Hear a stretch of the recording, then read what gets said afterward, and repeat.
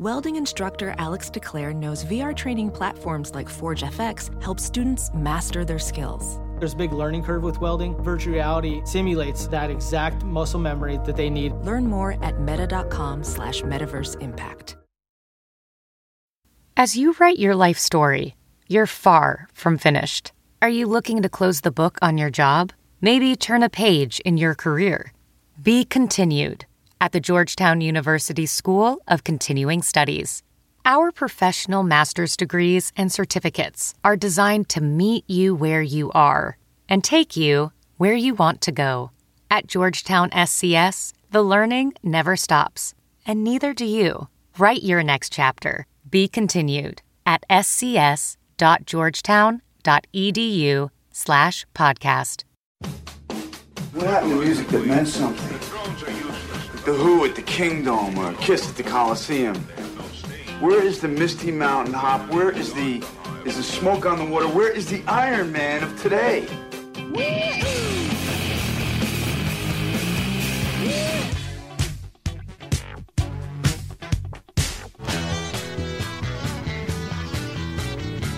Hey, this is not a test. This is rock and roll. Welcome to Sound Opinions from Chicago Public Radio and American Public Media. I'm Jim DeRogatis, the pop music critic at the Chicago Sun-Times. And I'm Greg Cott. I write about rock and roll for the Chicago Tribune. Today on the world's only rock and roll talk show, it's all about soul, one of rock's most creative and enduring genres, psychedelic soul.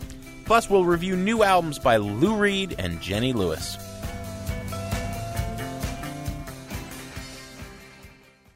You're listening to Sound Opinions, and now it's time for some music news. Don't stop believing. Hold on to that feeling. Streetlight people. That is Don't Stop Believin' by Journey, one of 24 songs that a Brainerd, Minnesota woman downloaded last year and made available on her computer hard drive. She was indicted for internet music piracy and decided to take the music business to court. Most people who have been subpoenaed in this way have settled out of court ahead of time for fines ranging from $3,000 to $5,000. Jamie Thomas said, I'm not guilty. I'm going to trial. So a groundbreaking historic trial. Jamie Thomas ended up losing that trial, found guilty of copyright infringement, and fined $222,000. Oh, man. So that's $9,200 per song, Jim. Right. Now, the judge in that Minnesota case has said, you know what, I screwed up. I made a couple of mistakes in my instructions to the jury that may have swayed the verdict against Jamie Thomas. He's now saying that, A, I should not have told the jury that simply making those songs available on your hard drive constitutes infringement. What the prosecution, the music industry, must also prove is that somebody actually downloaded those songs. Secondly, he said that fine, that $222,000 fine, is completely out of line. There is no way she should have had to pay $9,200 per song. And finally, he said, you know what? Copyright law in this country stinks. The Copyright Act is not addressing what is going on in the digital universe right now with people sharing files all day, all the time. And he said it needs to be rewritten. It's frightening that the judge had already presided over this trial when he came to that conclusion. Clearly, you have a lot of people in the judiciary who are confused with where things stand with copyright laws. This week, the White House is talking about trying to appoint a copyright czar to help oversee, and that means work with big media, the entertainment companies, help oversee changes in the copyright laws, rewrite them. Of course, they're going to work hand in hand with corporations, as I said, and favor them. It's a mess. It's a whole mess. Not to mention the fact the economy is collapsing. We're in the middle of two wars and an upcoming election, and now's the time to worry about a copyright czar? But it's business as usual. Day after day. Business as usual. Just grinding away. Try to be righteous. Try to do good. That's a little bit of the Eagles' last album, a Walmart exclusive. The reason we're talking about Walmart is they have announced that they are shutting down their digital rights management, DRM server, thereby penalizing people who bought music from them that had this DRM encoding. A couple of months ago, they started selling DRM-free music from their big online store. But before that, everything came with this hidden code that prohibited you from playing anything you bought on another one of your machines at home. Or if your hard drive crashed, you'd have to go and get it from them again with this coding, right? Simultaneously, the Yahoo Music Store is shutting down. All the music they were selling was with DRM coding. Now there's going to be no Yahoo Music Store to support that. It's a giant slap in the face to people who actually paid money, downloaded this music. The record industry, in its paranoia about not wanting people to copy music, even if they bought it, push for this DRM software, and now nobody's supporting it anymore, so you're just throwing your money away. Yeah, once again, Jim, it's pretty hard to understand the customer service record of the music industry in the last decade or so. Here's an industry that seems to be going out of its way to tick off its customers and drive them away from actually buying music. You think about an industry that's suing its customers for file sharing, that is introducing this spyware technology on the digital rights management records that they were selling 3 years ago that were destroying computer hard drives around the world. This is not a very worthy track record for an industry that is desperate for people to buy its products. Oh, imagine buying a car, right, that you needed a special kind of tire to drive. The car manufacturer goes out of business and you can never drive your car again because you can't buy the tires.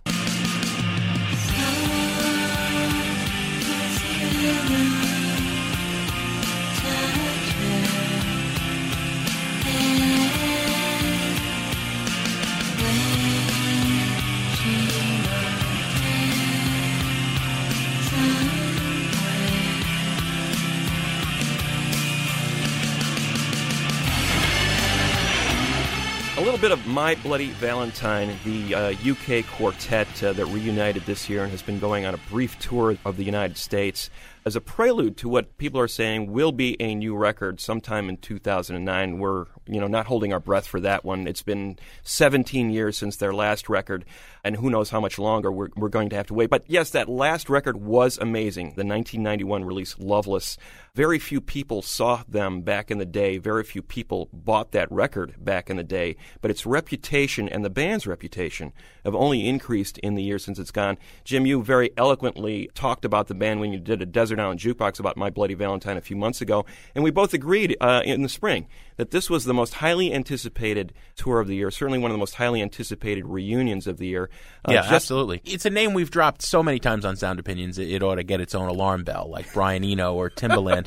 But it is because that after Nirvana, there was no more important band in the 90s in terms of opening up the ears of other musicians and people forwarding that sound. Those guitars sounded like nothing else. So, yeah, I was anticipating a lot from this reunion, Greg, because it was Generation X's version of a Syd Barrett, Rocky Erickson, Brian Wilson meltdown. Kevin Shields was a brilliant musician who had created this unique sound and then seemed unable to follow up his masterpiece. There were some problems with drugs. There was like an artistic paralysis, and year after year, the next My Bloody Valentine album is coming, 2001, 2002. I talked to him in 2005. He assured me, it was 6 months away and nothing.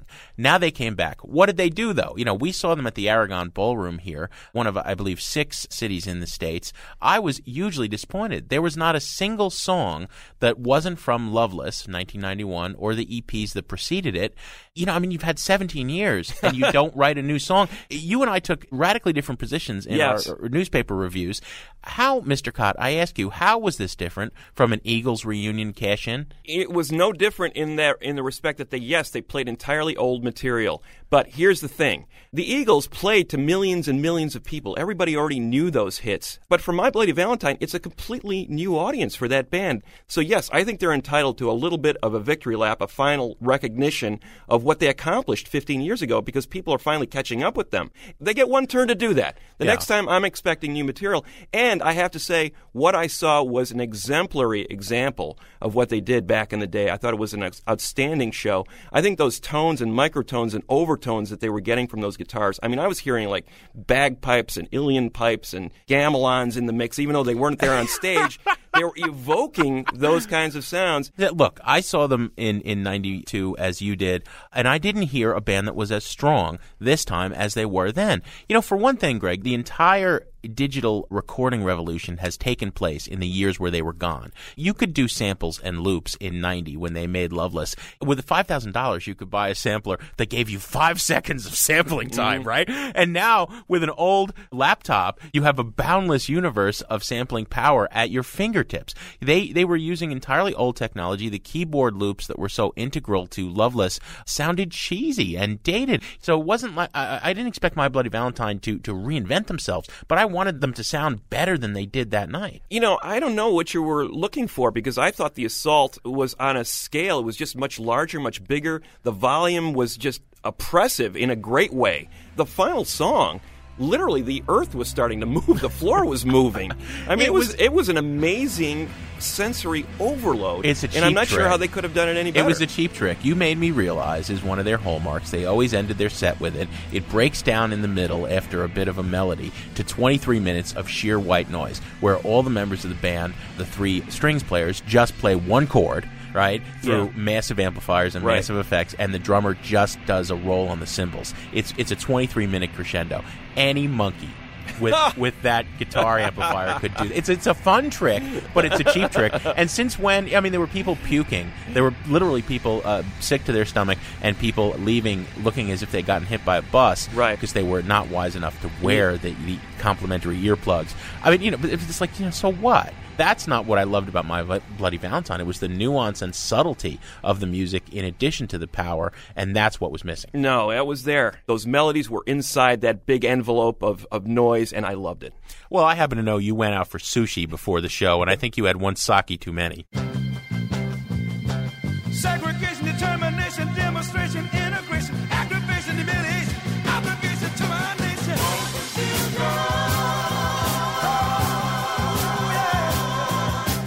That's what the world is today. The sale of pills are at an all-time high. Young folks walking around with their heads in the sky.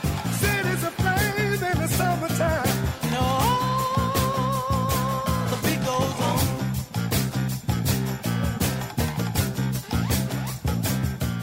That is The Temptations with Ball of Confusion. And what we want to do next is look into the genre of psychedelic soul that that song so aptly defines. Many reasons for this, Jim, but first and foremost among them was the recent death of Norman Whitfield, the producer of that particular Temptations track, and numerous others.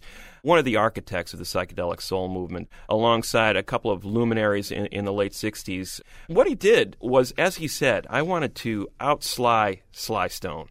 He, along with Jimi Hendrix, Sly Stone, and now Norman Whitfield, were the guys who really built this genre. Whitfield said that Sly was definitely Sly, and his sound was his own. His grooves were incredible. He borrowed a lot from rock.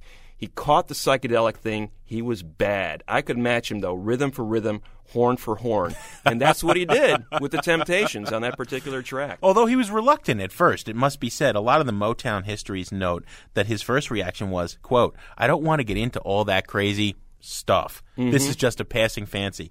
And then 2 weeks later, he began work on the first great Temptations psychedelic soul single, Cloud 9. I'm going to leave the discussion of the Temptations for a bit, because you mentioned Sly and you mentioned Jimi Hendrix. And actually, you know, I mean, in my view, there are 3 great avatars of psychedelic soul in round 1. Jimi Hendrix, Sylvester Stewart, and the Temptations. One of my pet peeves as a critic is that Hendrix's entire career has been boiled down to he's the guy who played guitar with his teeth.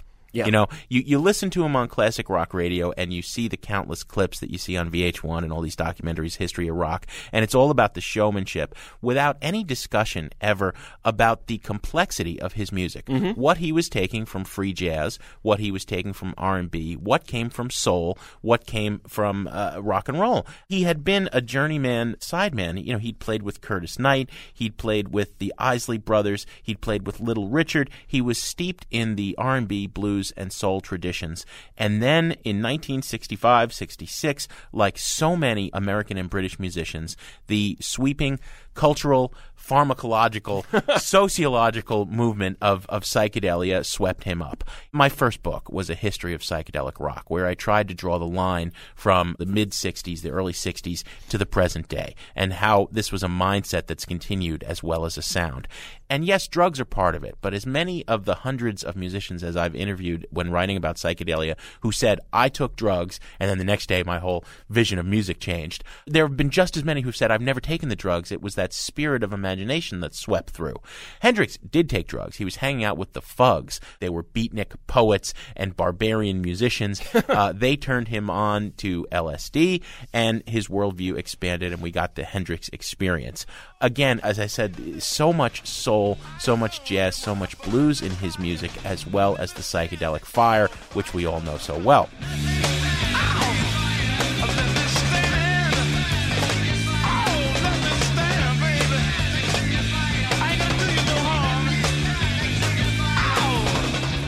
With Sly Stone, the guy was a DJ in San Francisco on the West Coast. He's playing Beatles music. He's playing R&B. He's loving them both. The Beatles turn psychedelic with Revolver and Sgt. Pepper's in 66 and 67, and Sly's right with them, and he doesn't see why these two things should not go together. If you listen back now to the early Sly and the Family Stone records, I mean, they're essentially Beatles-esque 60s pop songs with two significant differences.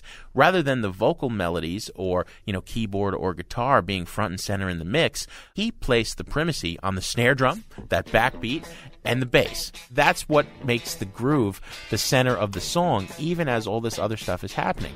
Simultaneously, Greg, to the changes in drugs that were happening, you had this phenomenal change in the recording studio, the birth of multi-track recording. This ability suddenly to just get four opened up the floodgates. And clearly, Sly and the Family Stone on their records took advantage of it. And what's more, they embraced the hippie philosophy. Sly was buying into the utopian vision. His ideal world, there were men, there were women, there were blacks, there were whites. It's important to remember that the Family Stone was one of the first really integrated bands. And that's what he's talking about in songs like Everyday People, Everybody is a Star, and I Want to Take You Higher.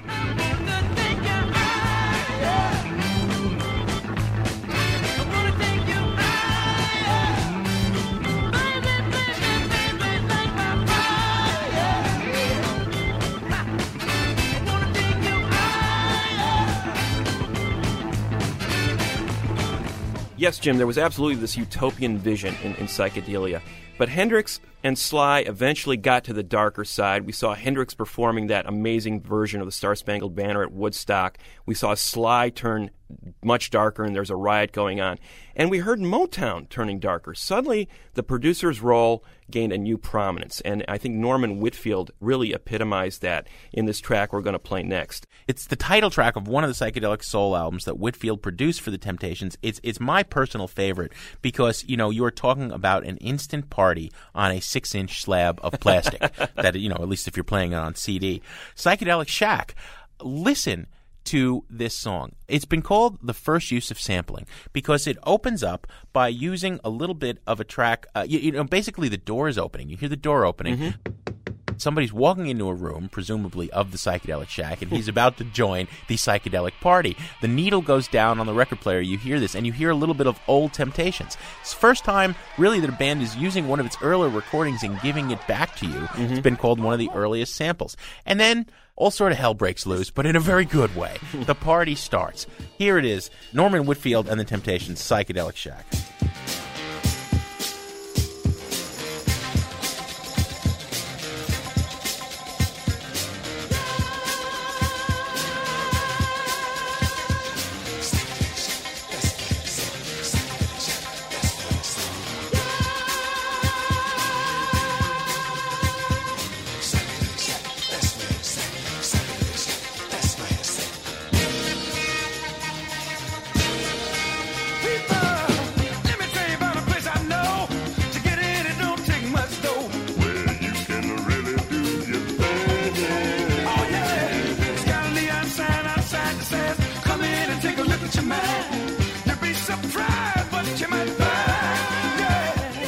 That is Psychedelic Shack, a psychedelic soul classic. from the Temptations. We're going to continue our discussion of the genre on Sound Opinions from Chicago Public Radio and American Public Media in a minute. And later on, we're going to review the latest albums from Jenny Lewis and Lou Reed.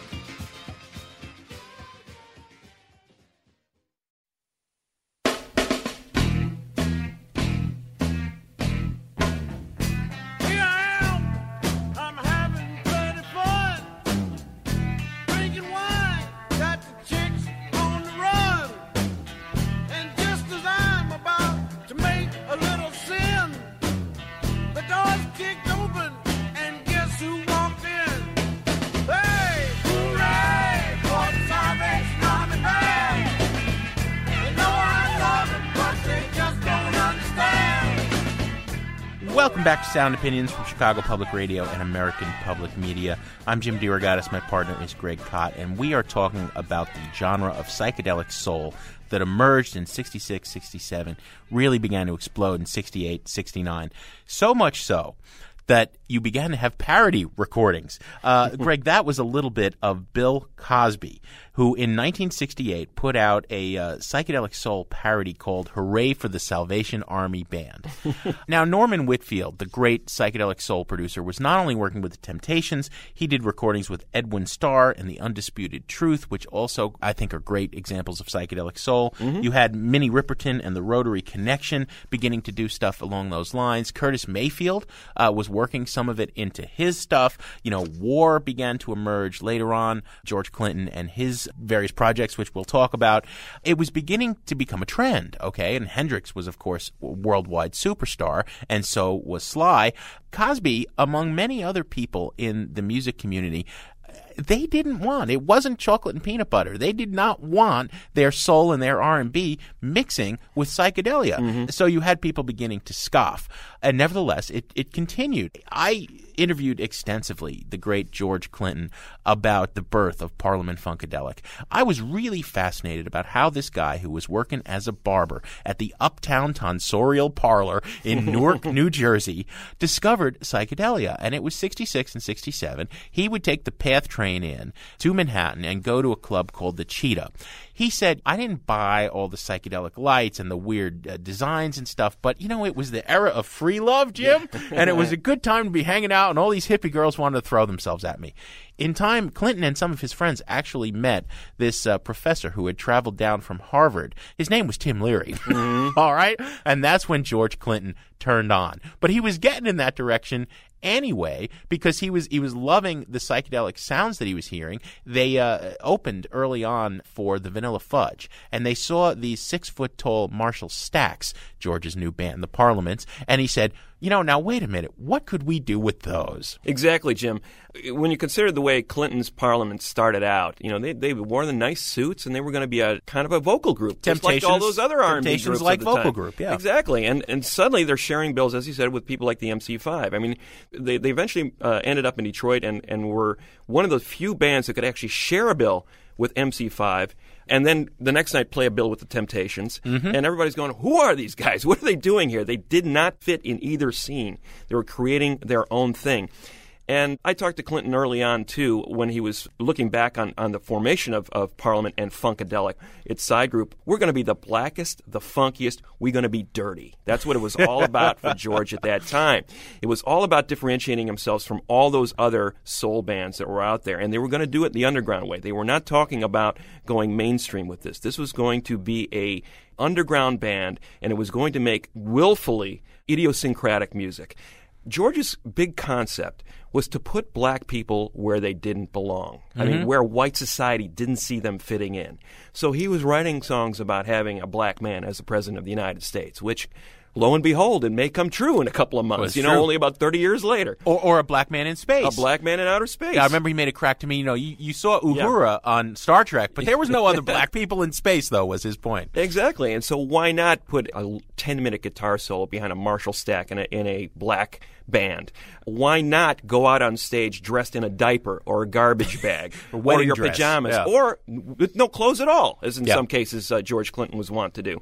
They were really pushing the envelope on all levels. The production techniques, we talk about Norman Whitfield really advancing the idea of how black records were being produced. And Clinton took that to the next level. They were using these vocodered voices. They were using these tape loops, backward effects, acid rock guitar solos. They were throwing all of this into the mix.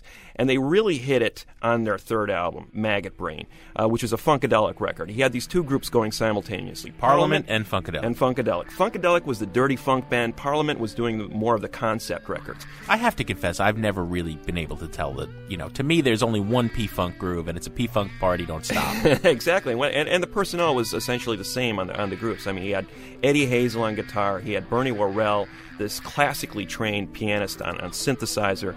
Bootsy Collins was playing bass on a lot of them. I mean, the man was working with some of the great musicians of that era. And with Maggot Brain, the third Funkadelic record, he really kind of nailed everything that he wanted to do on one record. If you listen to a track like Maggot Brain, essentially a showcase for Eddie Hazel, basically an acid rock guitar solo that could stand next to anything Jimi Hendrix did, or any of the great white guitar players of that era.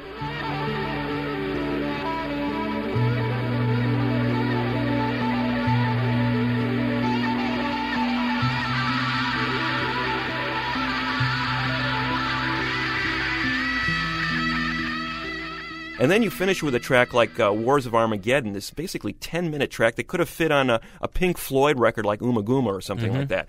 You had the sound of barnyard animals and airplanes and cuckoo clocks and trains playing out over this extended jam.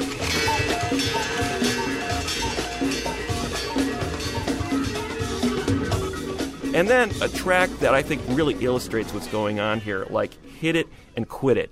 It's based around Bernie Worrell's keyboard playing, and at the end you've got this amazing Eddie Hazel solo.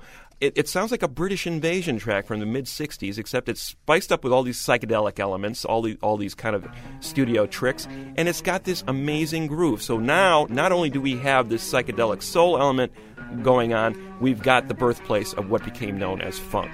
That dirty, that blacker than black, that sound that became known as funk throughout the 70s.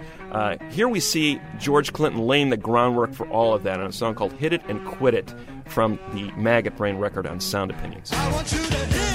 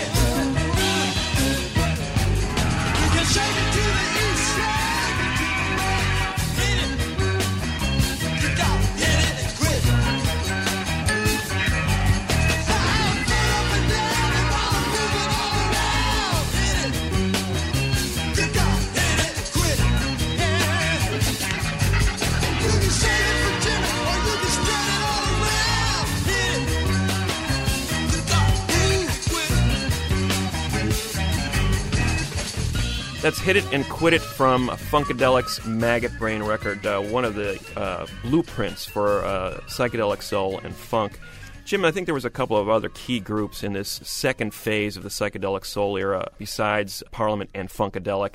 There were the Isley Brothers, who had been around already for about 15 years. They had a huge frat rock and soul hit in the 50s with Shout, and they were a fairly traditional R&B group throughout most of the 60s.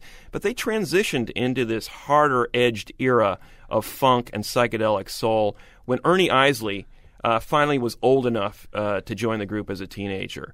And Isley's guitar playing really redefined the group in a lot of ways. They went from a traditional R&B group into this acid-drenched entity. On the 3+3 album, you can really hear it. They were transforming these covers. They were doing, these soft rock songs like Seals and Crofts' Summer Breeze, and really pouring the acid all over it. Ernie was just going nuts with his guitar. I got, Eddie Hazel, Hendrix, and Ernie Isley belongs in that pantheon. Absolutely. And I think the defining moment for me with the Isley Brothers was that guitar solo on Who's That Lady. That guitar solo sounds like nothing else. A lot of people thought it was Hendrix playing that solo, when in fact it was Ernie Isley, a young buck who came up underneath the influence of people like Hendrix, but was creating his own sound. I mean, it sounds like liquid gold on this song. I don't think there was a guitar tone quite like it anywhere else. And he clearly was taking this music from that sort of safer R&B terrain into something more cosmic when he did this solo.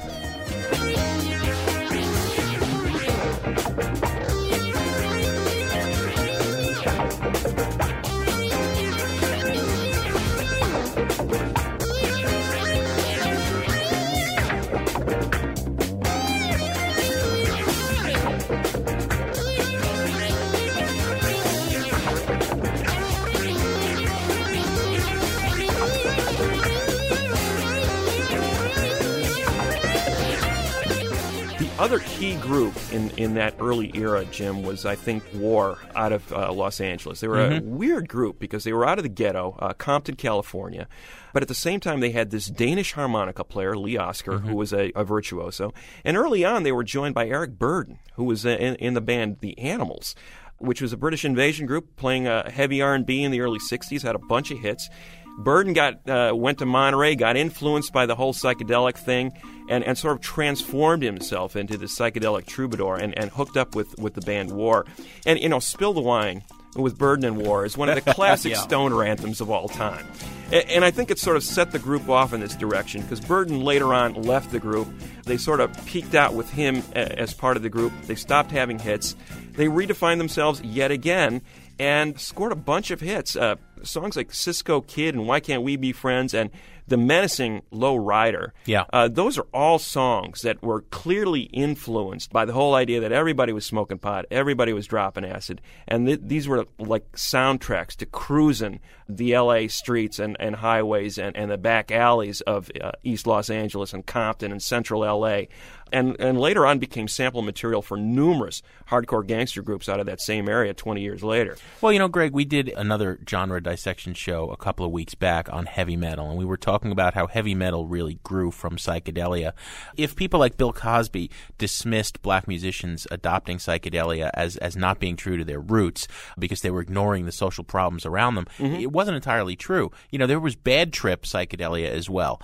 As with the good trip stuff, Sly got there first. There's a riot going on inspired by the turmoil that began to erupt in America in '68, and the race riots and the fight against racism and injustice, and the war going on in Vietnam, and young black people as cannon fodder. That began to come into the music too. A lot of that Parliament Funkadelic stuff was very dark very cynical. War in its post-Burden incarnation certainly got there, and as I said, Sly got there too. So it wasn't just feel-good music. Psychedelia was about a way of hearing the world in a very complex and not one-dimensional way. This was 3D, and it addressed problems of negativity as well as positivity. Today, in the whole R&B and hip-hop world, you kind of have people who are making upbeat, positive music. They're dismissed as backpackers. They're dismissed as hippies. They're dismissed as, psychedelic wannabes. And yet, we've seen a tremendous amount of really creative music continue. The psychedelic soul genre did not stop in 71, 72. Its echoes loom large. Absolutely.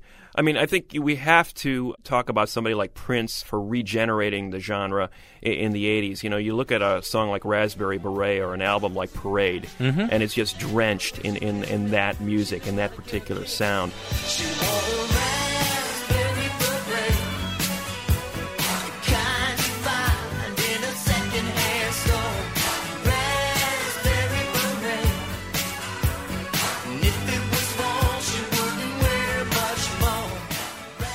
And you know, we mentioned the hip hopper sampling groups like War and of course the Temptations. Hip hop itself became a repository for the psychedelic soul impulse. You know, you think about a record like De La Soul's 3 Feet High and Rising. Yeah, I mean that record was clearly influenced by something other than just water. You know, I mean, Digital Underground out of Oakland was clear disciples of Funkadelic with a song like the Humpty Dance. You can draw a clear parallel back to that. The collaboration between Dan the Automator and the rapper Kool Keith in the Dr. Octagon project in the mid-'90s, really a surreal piece of work. A song like Blue Flowers, to my mind, epitomized how psychedelic soul had moved into the hip-hop era. Dr. Octagon, paramedic fetus of the East with precinct from the church of the operating room with the strikes of force, scalpel since the Holocaust. I do indeed in greed explore, meet the patients, back to rooms with the nurse with the voodoo curse. Holding up office lights. You can't even talk about a group like Outkast, creators of the southern branch of hip-hop music throughout the 90s, but clearly influenced by Funkadelic, the psychedelic soul movement. You know, when you talk about tracks like B.O.B. and Gasoline Dreams from Stankonia, drenched in psychedelia. Yeah, it's Club National, underground thunder bounce when I stop the ground. Like a million elephants, a silverback orangutan, you can't stop a train. Who wants some, don't come unprepared, I'll be there. But when I leave there, better be a household name. Weatherman telling us it ain't gonna rain. So now D'Angelo's Voodoo, a record we both loved. Talk about R&B picking up the thread. And I think there was a series of records, Jim, that were made around the time of D'Angelo's Voodoo, around the turn of the century. You know, Erykah Badu's Mama's Gun, Common's Electric Circus, a number of them involving the work of Amir Questlove Thompson of The Roots. Those were clearly psychedelic soul records. And now we come up to the contemporary era where we've got bands like Gnarls Barkley and Van Hunt. Again, primary exponents of psychedelic soul. It's like the last 40 years, you know, melted together and arrived here in 2008, and that sound is very much a part of the future of R&B. One of our favorite things is to draw those connections. I think a lot of people had their minds blown by Crazy, that huge hit by Gnarls Barkley, without any indication that this is really the continuation of 35 years of great music. Right. It didn't come out of nowhere. Exactly, as exemplified by the track we're playing right now, Gnarls Barkley with the song Crazy. Tell us about your favorite psychedelic soul songs or to discuss anything we talk about on Sound Opinions. Give us a call on our hotline, 1-888-859-1800. After a short break on Sound Opinions from Chicago Public Radio and American Public Media, Jim and I are going to be back to review albums from the former Sound Opinions guests Jenny Lewis and Lou Reed. I just knew too much. Does that make me crazy? Does that make me crazy?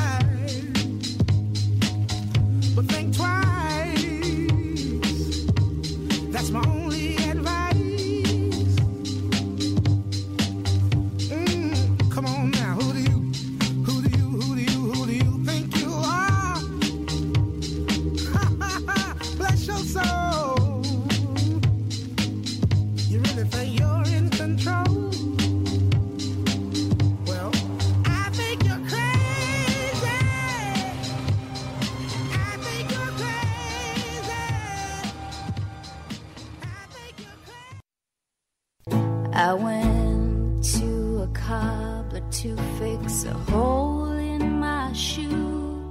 He took one look at my face and said, I can fix that hole in you. I beg your pardon, I'm not looking for a cure. I've seen enough of my friends in the depths of the God-sick blues. You know I am a liar.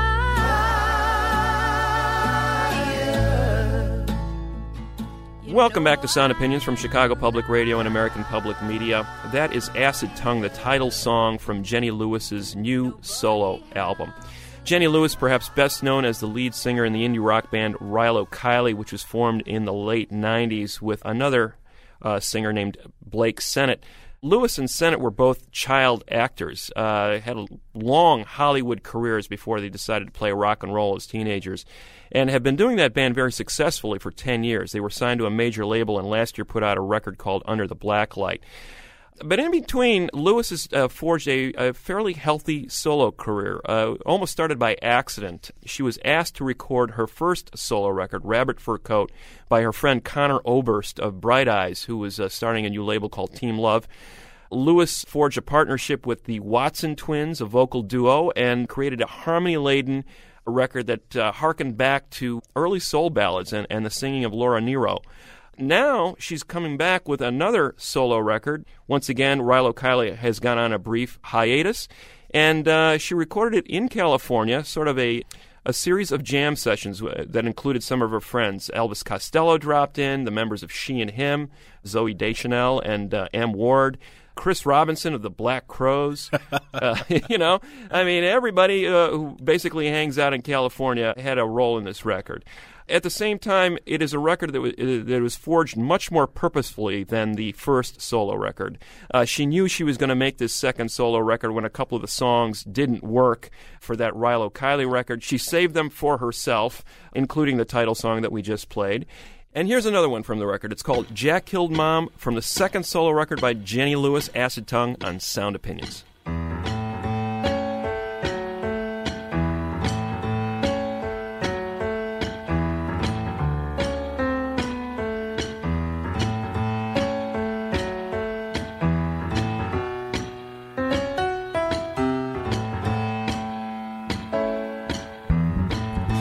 When Jack was born, he winked at Ma. Her pretty face was the first he saw. Was Jack wrong 'cause he loved Mom? Things weren't bad, for they got worse. Mom would pinch Jack until it hurt. Mama thought a boy was cursed. You leave that boy to me. Oh, Jack, I love him. Will you leave that boy to me? You leave. That is Jack Killed Mom from the new Jenny Lewis album, Acid Tongue, on Sound Opinions.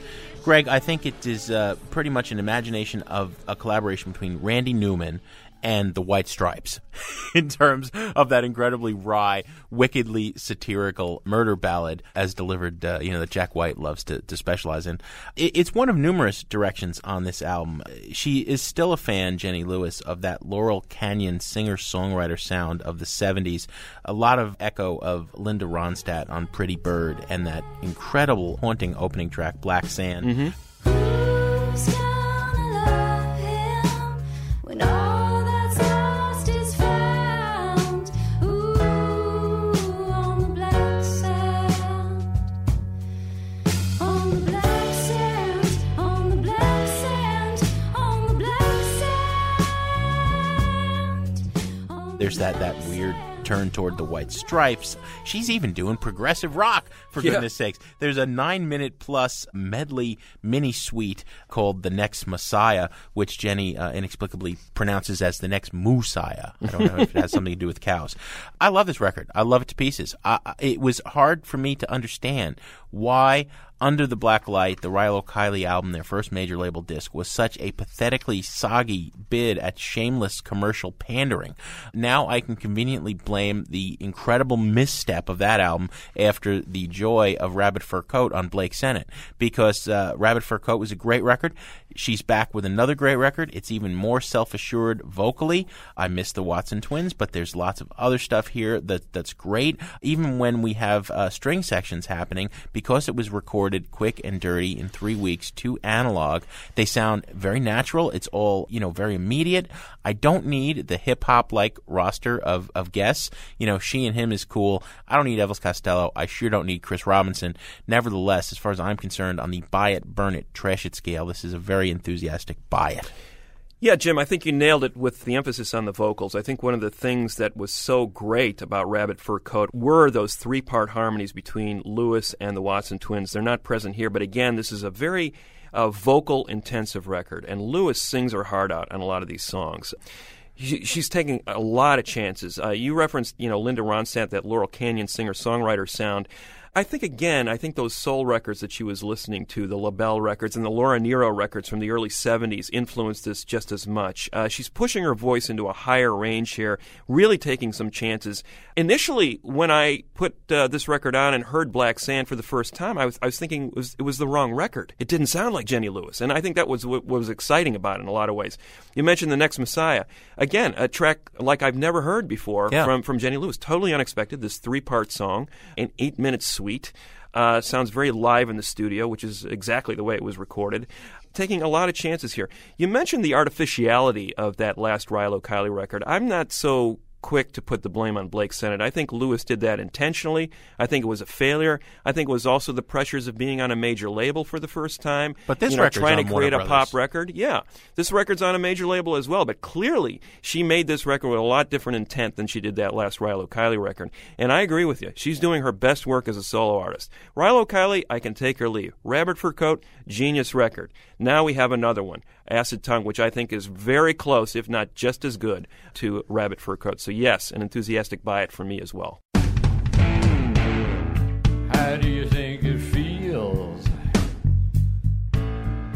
when you're speeding and lonely? How do you think it feels when all you can say is if only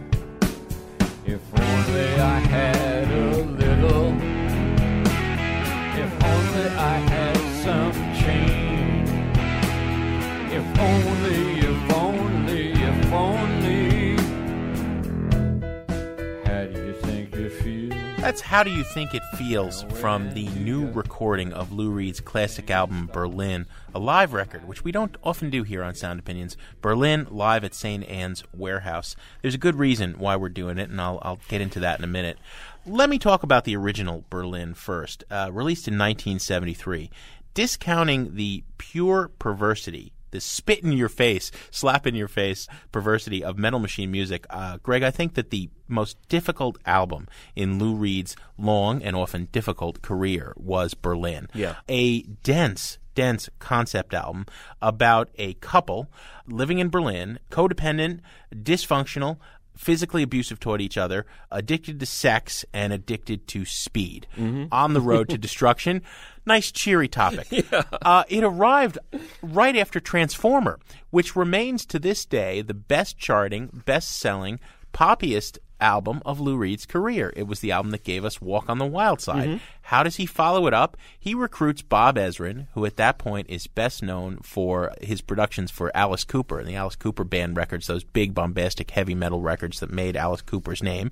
He steals Cooper's band to some degree, Steve Hunter, the guitarist, among them, and he makes this progressive rock concept album that includes some of the most haunting songs of all time. I believe on one or two of our Halloween shows, we've played songs from Berlin where you have this baby bawling its soul out, and it's a song about this mother being such a horrible person that the authorities are stealing her kids or taking the kids to child well. Oh, it's horrible. Yeah. We saw Lou Reed speak as the keynote speaker at South by Southwest in March in Austin, and he was talking about the themes, which he summed up as jealousy, peaks of jealousy, and how that attachment to another person turns into physical abuse.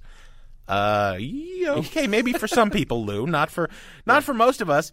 He also went on to say that it was the most panned and reviled album of his time, nearly cost him his career. Now, that's a bit of revisionist history, because two great critics, among others, Nick Kent and the late, great Lester Bangs, championed it. Lester called it the bastard progeny of a drunken, flaccid tumble between Tennessee Williams and Hubert Selby Jr. of Last Exit to Brooklyn. He meant that as a compliment. There can be great depressing art, and it can have moments of beauty. All right, Lou Reed, 3.5 decades later, decides to reclaim Berlin. He makes a concert film directed by Julian Schnabel, the great artist who's turned into a filmmaker, and he makes a live recording. Berlin, live at St. Anne's Warehouse. 35-piece ensemble, including strings and the Brooklyn Youth Choir. It's directed by Steve Hunter, that Alice Cooper guitarist who went on to play with Reed, made Metal Machine music with him, members of Reed's original band, or current band, Fernando Saunders. And Ezrin and Hal Wilner are back to produce. What do we get? This is a really interesting concept for Lou Reed to reclaim this and try to make it current today. Let's play a track from it, and then we'll give our opinions on how he fared. This is one of the big songs that wrapped up the album at the end. It's called Sad Song from Lou Reed's new Berlin, live at St. Anne's Warehouse on Sound Opinions. Staring at my picture book, she looks like Mary, Queen of Scots. She seemed very regal to me.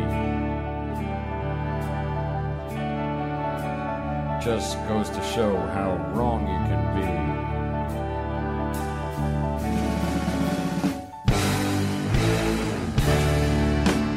I'm going to stop wasting my time.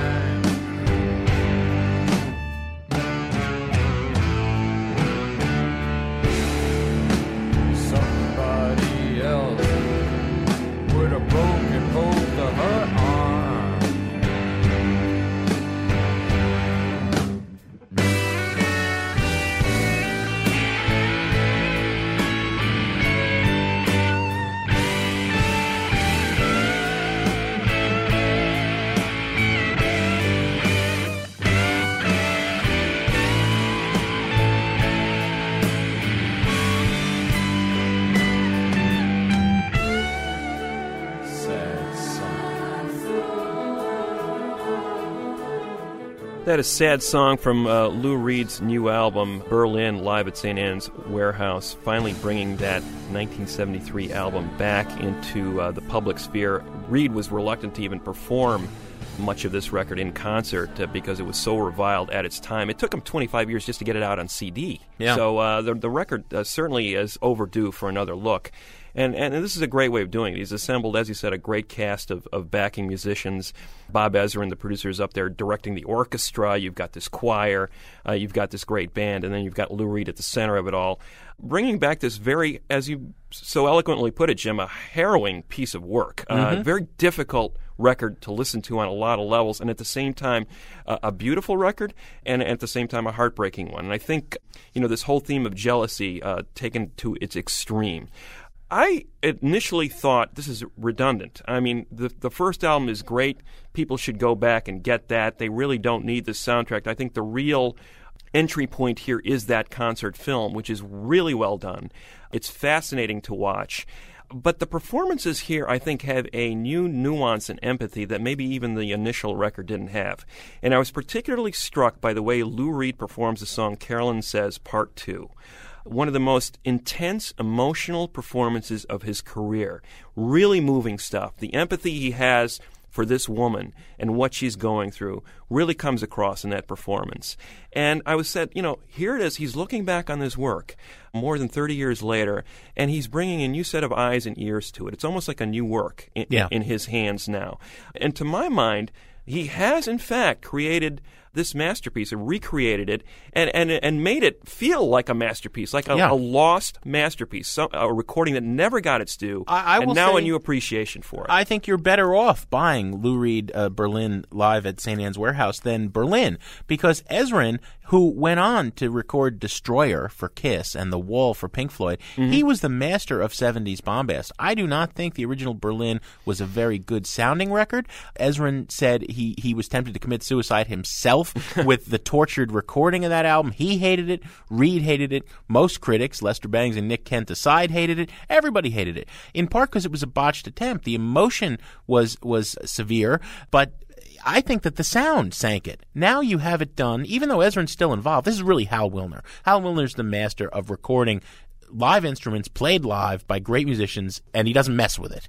I think that this sounds better in many ways than Berlin, which sounds horribly dated. It was dated the day it came out. Yeah, I think you're right about the orchestrations on the original Berlin. They sounded almost pasted on, and they were kind of jarring, but now it's much more integrated. So I think we've got a double buy-it on the new Berlin. Good to have Lou Reed back. What do we have on the show next week? Jim, next week we have a fascinating interview with Oliver Sacks, the famed author and physician who wrote a fascinating book called Musicophilia and the effect that music has on everyday lives and the afflictions that it can sometimes cause. We have some thank yous to say, Greg. As always, Sound Opinions was produced by our ace team of Todd Bachman, Jason Saldana, and Robin Lynn. And our fearless leader, our executive producer, a man we like to consider soul brother number one, dealing with the ball of confusion that is Sound Opinions, Tori Southside Malatia.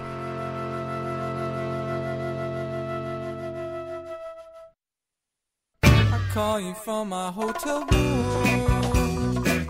I'm sitting on the hallway floor. On Sound Opinions, everyone's a critic. So give us a call on our hotline, 1-888-859-1800. You only call me when you're drunk. I can tell it by your voice. New messages. Hey, this is Victor Litvinenko from Raleigh, North Carolina, and I just got done listening to your interview with Joan as policewoman, and I had this vision of soldiers going into battle with violins. If you were talking about, she chose it because it looked like a machine gun. And I thought that vision was pretty hilarious, and also it kind of worked. I grew up in times where they offered musical instruments in the third grade in public school, and they came and did an assembly of violin, viola, cello, and bass, and thankfully I picked the violin, probably because it looked the most like a machine gun.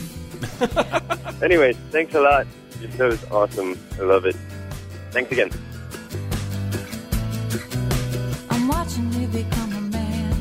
Oh, how does it feel to be living this wild, enchanting dragon with me?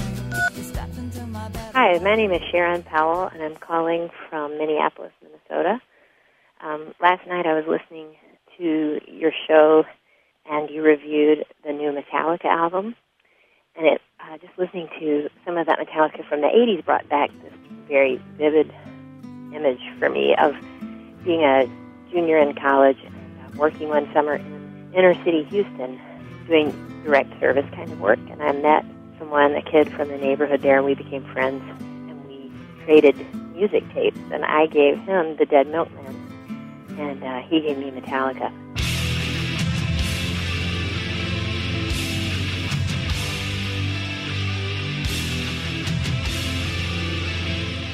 So I listened to it on my Sony Walkman and was driving around in the back of a pickup truck doing food deliveries. And it was rainy and gray. And then we were driving around in this kind of dilapidated neighborhood listening to that Metallica. It was a perfect soundtrack. So thanks very much. Goodbye.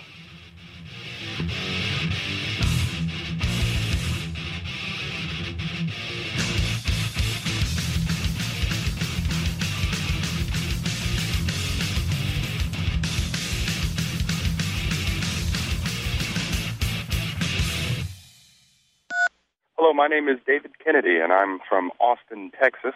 Some say it's the music capital of the world. Though I live here, I can't 100% say that that is true.